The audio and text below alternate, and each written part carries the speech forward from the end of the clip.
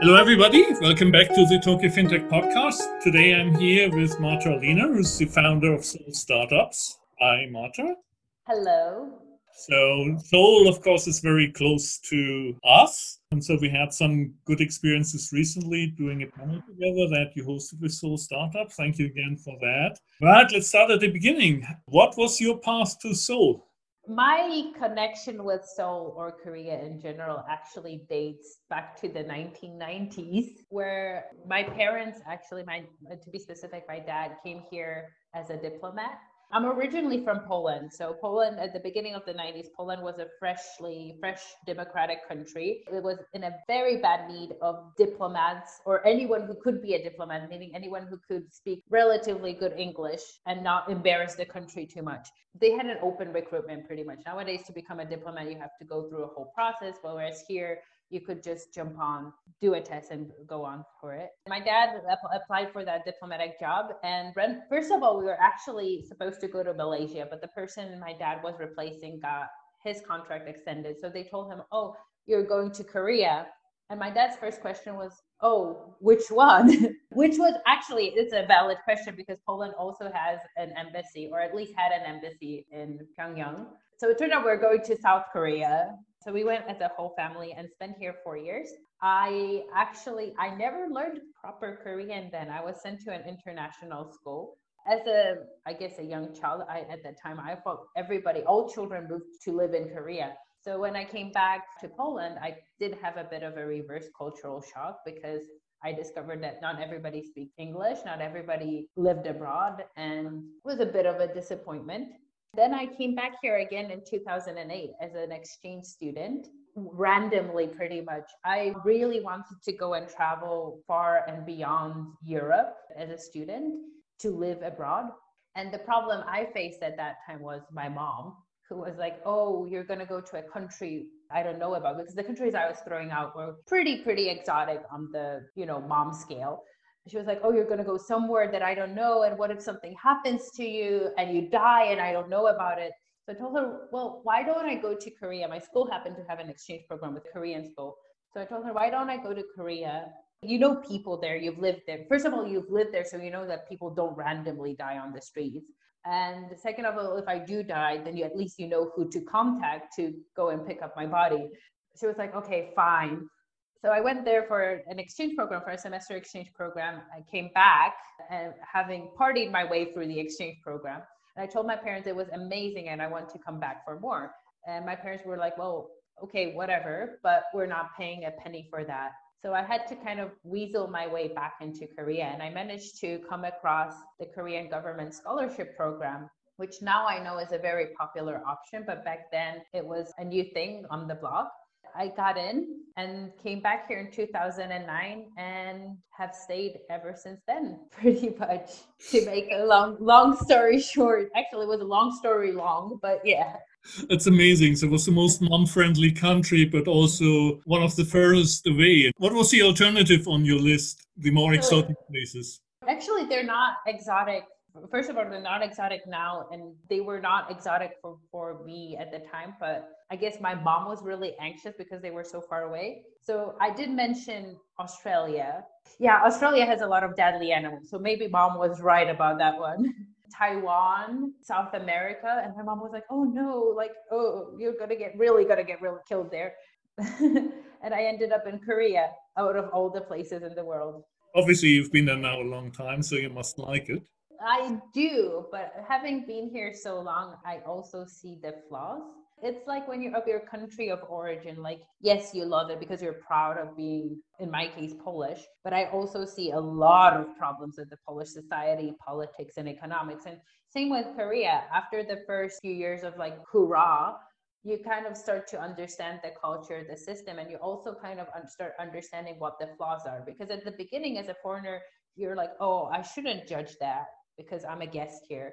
But after so many years, I'm not really a guest anymore. I've kind of settled in here and I'm part of the scene as well. So I do believe I have a bit of a right to be judgmental here and there. And you then also worked for a traditional Korean company, right? Couldn't be more traditional or more important than Samsung Electronics. Yes, I did. So after I graduated, or actually before I graduated, I applied for a job in Samsung. And a lot of foreigners working in the Samsung HQ, they get headhunted from pretty nice Ivy League schools, recruited from various like technological universities and places like that. But in my case, I kind of applied through the same process as Korean new employees apply, recruits apply. So I had to go through the whole process of writing a whole day of tests. So kind of like SAT level tests on top of they were also did an intelligence test, which was like, I don't know, that's gonna work. To be honest, I did not expect to pass the written test because I was very hangover that day, but I did. Apparently that helped. And then they invited me for an interview, which meant that they took us like in buses from Seoul to Suwon, where the HQ is located. And we had a whole day of interviews. One with the executives, like like a traditional executive interview where they ask you, oh, like, what do you want to be in 10 years kind of thing. One was a case study where you had like 30 minutes to prepare a case study based on a fact sheet and present it in front of a panel. And then the last one was a group discussion. So they teamed you up, rounded everybody up, like 15 people into one room and had you discuss in a team. Yeah, I got in, which was a bit of a surprise. I did not even expect to get in. Like I said, I rolled into the exam after a whole night of drinking. So it did come as a bit of, I think it came as a bit of a surprise to everyone, but mostly to myself. But then when I did, I became very dedicated to my job. And it does not help that Samsung makes sure that the new employees, at least at the beginning, are very much in love with their jobs. What do they do specifically to make it sticky? Okay, so as a new employee, you have to go through, I think it's called like a camp, like a new orientation camp for 3 weeks, where, you get the usual stuff, team building, like working out various business models, getting to be a fun and cool new employee, team competitions and stuff like that. But then there's like some weird things that I don't think, I've never worked in another corporation, but I'm pretty sure don't happen in other corporations. Like for instance, you have to learn the Samsung song, and then you have to learn the Samsung dance as well, and do like your team has to do a variation based on the Samsung dance in front of everybody. It's a little bit like a cheerleader dance, except it's 6 minutes long. We would stay up until 3 a.m. to learn the stupid dance. And looking back, I'm like, why did we do that? That was just a stupid dance. But we were so excited to do that dance. It was like the most amazing thing. And then you get dispatched. So during the first 3 weeks, you have people not only from Samsung Electronics, but all the Samsungs together mixed up. And then after that, after those 3 weeks, and by 3 weeks, you don't even leave. Like you're stuck in the middle with no communication with the outside world. When you leave, you get dispatched to your company where you have 1 or 2 weeks of more orientation, more like a traditional one, like introducing you to all the online systems and things like that. And then I got dispatched to my division, and the division orientation started with us working for 3 weeks in a factory to learn the value of manual work. In the meantime, by that time, it was almost summer. So I joined in winter and it was almost summer. And at the beginning of summer, they sent all the new employees to, it's called a new employee festival or summer festival. And what you do is, the most important highlight is that you have a ceremony and festival in front of the biggest executives in Samsung and all the Samsung groups. And that includes, again, doing the dance and singing the song. And it's amazing because I remember the feeling when I was doing that. I was so proud. I thought I was part of something incredible.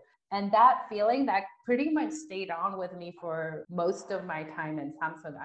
Before myself, first had to come Samsung and the success of Samsung. So successful brainwashing. And so your co-workers, your colleagues that joined with you at the same time, Korean colleagues, were they expecting at that time that their life basically would be dedicated to Samsung, that would be lifetime employment?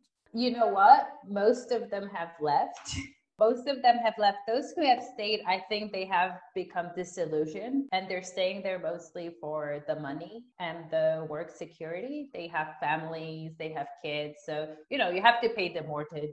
that's pretty much from what I gather from what they're saying that's what keeps them there in the first place. I think other than the executives, like the old date executives, to be fair, I don't think anyone is that dedicated anymore to Samsung. I think it was the generation like when Lee Kuan-yeol was like taking over and he made the engineers do that, I don't know, 70-kilometer track up the mountains to learn about the mistakes of making flawed products. After that generation, I don't think anyone ever came close to that feeling of pride and engagement. Those people, they lived in Samsung. And to be fair, I had moments in Samsung where I pretty much slept for a couple of days under my desk, but I was not a happy camper about that. But at the same time, I do remember that at that time I felt, yes, I'm not happy, but I'm doing this for my team. Team building, successful, I guess. The Korean work culture has a reputation of being a hard drinking culture. Is that still part of the culture? Well, yes and no. So the government actually banned, or they gave guidelines. Like Korean law is a bit more than a law; it's more like a guideline. But they gave guidelines that, oh, no drinking and no like forcing people to go out and drink after work. And from what I know, from especially in Samsung nowadays, they're not allowed to go out, stay after I think 9 p.m. or 8 p.m. They have to send people, but that it only covers what they pay with the company card. What it does not cover is that your team leader might casually say at 10 p.m., oh, before we go home, let's go for a drink. And yes, technically you can tell him, oh no, I'm not going. But in a lot of cases, you still feel pressured to say yes, especially if you're a young employee that doesn't really have much of a backbone. And that wasn't my case. I was just a kid fresh out of school. And I really wanted to impress my bosses. So saying no, I don't feel like I really want to go home and have a life. In my eyes back then was not really an option. Whereas with nowadays, I have no problem. Like if someone says, oh, let's go drinking all night, I'm like, no, like if you want to, that's fine, but I don't want to be part of that. I have important things to cook in my life. So one of the important things, of course, is then Seoul startups. So how did you get to creating the community? It started in a bar, surprisingly, as good stories go. Seoul Startup started about a little over 3 years ago. It came out of a need. I was hanging out with two fellow expats here working in startups in Korea. I was then a manager of an accelerator program, and we were just worried that there's not really a community here in Korea. The Korean scene is mostly driven by the government saying that, oh, do startups, here's the money. It was never a root-grown initiative from the entrepreneurs saying like, we want to do something for other founders. And on top of that, no events in English and I would say very unfriendly access to the resources and the startup scene. So what we decided to do, first of all, we were complaining over drink. And then we thought, oh, well, why don't we try to solve that? Like at least form a place where we can help each other out, because I experienced something, you experienced something, like our shared knowledge gives us an advantage. So we opened the Slack channel, which we still use to this day, made a pretty ugly landing page. And that's what we were for the first 2 years. To be honest, nothing happened. People would just randomly join us. We weren't really running anything official. I would just post events or information that I would get and that I would post because I was an accelerator manager that I had access to anyway. So I thought that was my way of giving back to the community. But earlier last year, as I was leaving my job working at a startup, I decided to invest a little bit more time and effort into building Seoul startups into a bigger community. And I think we started last year with, I think, less than 400 members in January 2019. And now we have almost 1,300. So we made a big push. We ran a few offline events, which were a great success. We revamped the website. We started writing a blog where we have not only ourselves, the organizers, but we also have members of the community share their experiences and knowledge. Yeah, we want to make a better place here in Korea. And I think it's successful because we have been reached out by also government institutions asking us for support and help in building the community and building something together. Exciting. What's the ease of doing business, of actually doing a startup? You had some comments in there saying government has some funding, which is great, but then the structure around it maybe is not at least foreigner friendly. If somebody came and was excited about the Korean market and came over and wanted to start a business or start a Korean branch of an existing business, how difficult would it be? Well, there's several barriers. First of all, most of the information and most of the profit processes that you have to go through to register your business, your entity, are in Korean. So unless you know Korean or you have a partner, you have someone who will help you run the business who's Korean, then it's really, really hard. In fact, when I was an accelerator for a program that was bringing in foreign startups into Korea, I would always encourage them, please hire a Korean person to do all your bureaucratic registration work and have them as your co-partner, like the head of your Korean office, because that makes it much, much cheaper and it just makes your life so much more easier. That's what I always recommend. So the Korean, it's also a barrier when it comes to visas. There is a program, a startup visa program, but it's a bit ambiguous. And I think some of the processes around it have not really been thought out to the end by the Ministry of Justice. It's a lot of guesswork and you kind of have to be at the mercy of the immigration officer, which you never want to be at. It's not a pleasant place to begin with, and it's not a pleasant confrontation. Last but not least, in a lot, some, not all, but some funds that are available for startups are not available for foreign startups here. And you don't know that. And in fact, in a lot of cases, the people who run the funds don't really know, oh, can we give it to a foreigner or can we not? And sometimes they won't give you the funds, not because there's something wrong with your application, but because they rather be safe than sorry. Korea is like in a funky place, right? It's not too small a population, but it's also not that sizable. And then it's a high concentration, 50% of the population around the Seoul metropolitan area. What are the type of startups that you see being successful, getting traction, whether they're foreign or domestic? Think of Korea a bit as a good testing market. If you overcome the bureaucratic restrictions, it like you said, most of the population is concentrated in one place, very highly digitalized, although that's debatable, but very tech savvy compared to other societies. And it's also in Asia. So like if your product succeeds here, there's a higher chance of that being able to replicate that success and kind of riding on the wave of that success in other countries. For foreign startups that I see succeeding here is tech-based companies, so AI, IoT, utilizing 5G technologies. A VR company I had under my wing went very, very well as well. So I do encourage that sort of movement as well. I've seen a few interesting social impact initiatives in the recent years. I think they also came up because Korean government in general has been kind of on the rise with the social impact as well. That direction is definitely worth looking into. The flavor of the month currently in Korea is definitely also healthcare, but that and the rest of the world. Healthcare and biotechnology are pretty strong in Korea. We have Samsung Bio, Celltrion, which are kind of leading the initiative.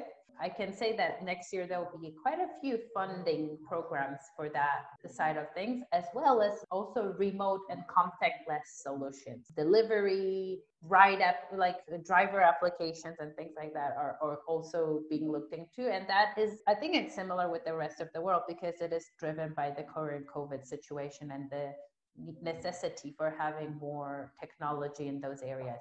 What is the overall economic situation? I mean, now it's all everything is unprecedented. Because of Corona, everybody's kind of in this weird hazy phase. But I think compared to other countries, like we haven't had that many job losses. Obviously, Korea will report an economic loss this year, but then who won't? For the young people, I think there is a lot of hidden unemployment among the young people on top. And at the same time, there's a lot of hidden elderly poverty. And these are like the two issues that Korea is kind of struggling with. There's the middle class kind of well off, but then there's like those two groups in the society that are struggling a lot. One that's kind of on the exit way and one that's actually trying to join the workforce, but just cannot. Yeah, they do struggle a lot with finding like good paid jobs. So like if you find any job, and even if it requires you kind of to sell your soul to it, I think in case of young people you hold on to it. In case of elderly people, I know there's a lot of initiatives, but funnily enough mostly run by foreigners or Korean Americans to support them. there's still a little knowledge and awareness of how to do it from the government and the company side. Suicide rate in Japan is pretty bad. It's a bit undercover, but you see it regularly that trains are stopped and like the code word for like somebody threw themselves in front of a train is being used. In our case, we throw ourselves from the bridges or other dramatic ways. Yeah, Korea is on the leading side of the OECD list for suicide. And again, it's the young people and the old people. The young people usually because they feel a lot of pressure to perform, like be the best, like have the best grades, get into the best school. The older people because they don't want to be a burden to their family or the society. Yeah, it is a problem. I actually, a couple of years ago, when I was translating for a Polish TV crew, we spent the night with the water patrol on the Han River, and they get called out when there's like either someone like trying to jump or someone had jumped or they look like they may have jumped. And I was very disturbed for a couple of weeks afterwards. It's really sad, like a lot of sad and terrifying stories. To round it out, you do some amazing work with the North Korean community. So I work with one of the biggest NGOs here in Korea called Asan Nanon Foundation, and we run a program called Asan Sangwe, which is an entrepreneurship boot camp, a 3-month entrepreneurship boot camp for North Korean resettlers, South Koreans, and foreigners, about 30 people. They work together, form teams, and build hopefully sustainable businesses around it. The whole point is to empower people from marginalized backgrounds, and North Koreans are definitely marginalized here in Korea, empowering them with the knowledge and the skills to be entrepreneurs. So that's what we do. Exciting, but not the easiest. It's not only about like teaching them business, it's like teaching them the skills to do a business, but it's also the teaching them about soft skills and like communication, overcoming their differences, learning to think of themselves as one team, not individuals, or not like, oh, Koreans versus foreigners versus North Koreans. So it's a balancing act at the end of the day. What is the level of education of the people who make it out? Do they have some sense of modern technology, or is this really your back to the future type of thing, landing in a whole totally different world? Well, on the surface, it's actually pretty good. Like smartphones, no problem. Like they manage that. But when you dig a little bit deeper, like some of the tools we use, like computer stuff, it turns out that yes, they have a fancy MacBook, but they don't know very little apart from turning it on and plugging into internet. And they won't tell you. They won't say, "Oh, I don't know how to do this," because they feel ashamed of not being able to do that. So first of all, you have to earn their trust in order to actually hear from them. I have no idea what's going on. And then you have to learn, you have to kind of observe them and know that, oh, like see the ice going very glazed, and they're like, oh, we've lost her. Like she has no idea what's going on here anymore. But at the same time, I think the younger generation, I guess younger people are like sponges, so they learn pretty quickly. The older ones, a bit of a struggle. But then again, my mom took some time, but she finally managed to learn how to use a computer, so I'm not giving up. Thank you very much, Marta. Thank you so much. I unfortunately have to run to my North Korean, but let's catch up soon and hopefully in person. Sounds great. Wonderful. Bye. Take care. Bye-bye. Good luck. Bye.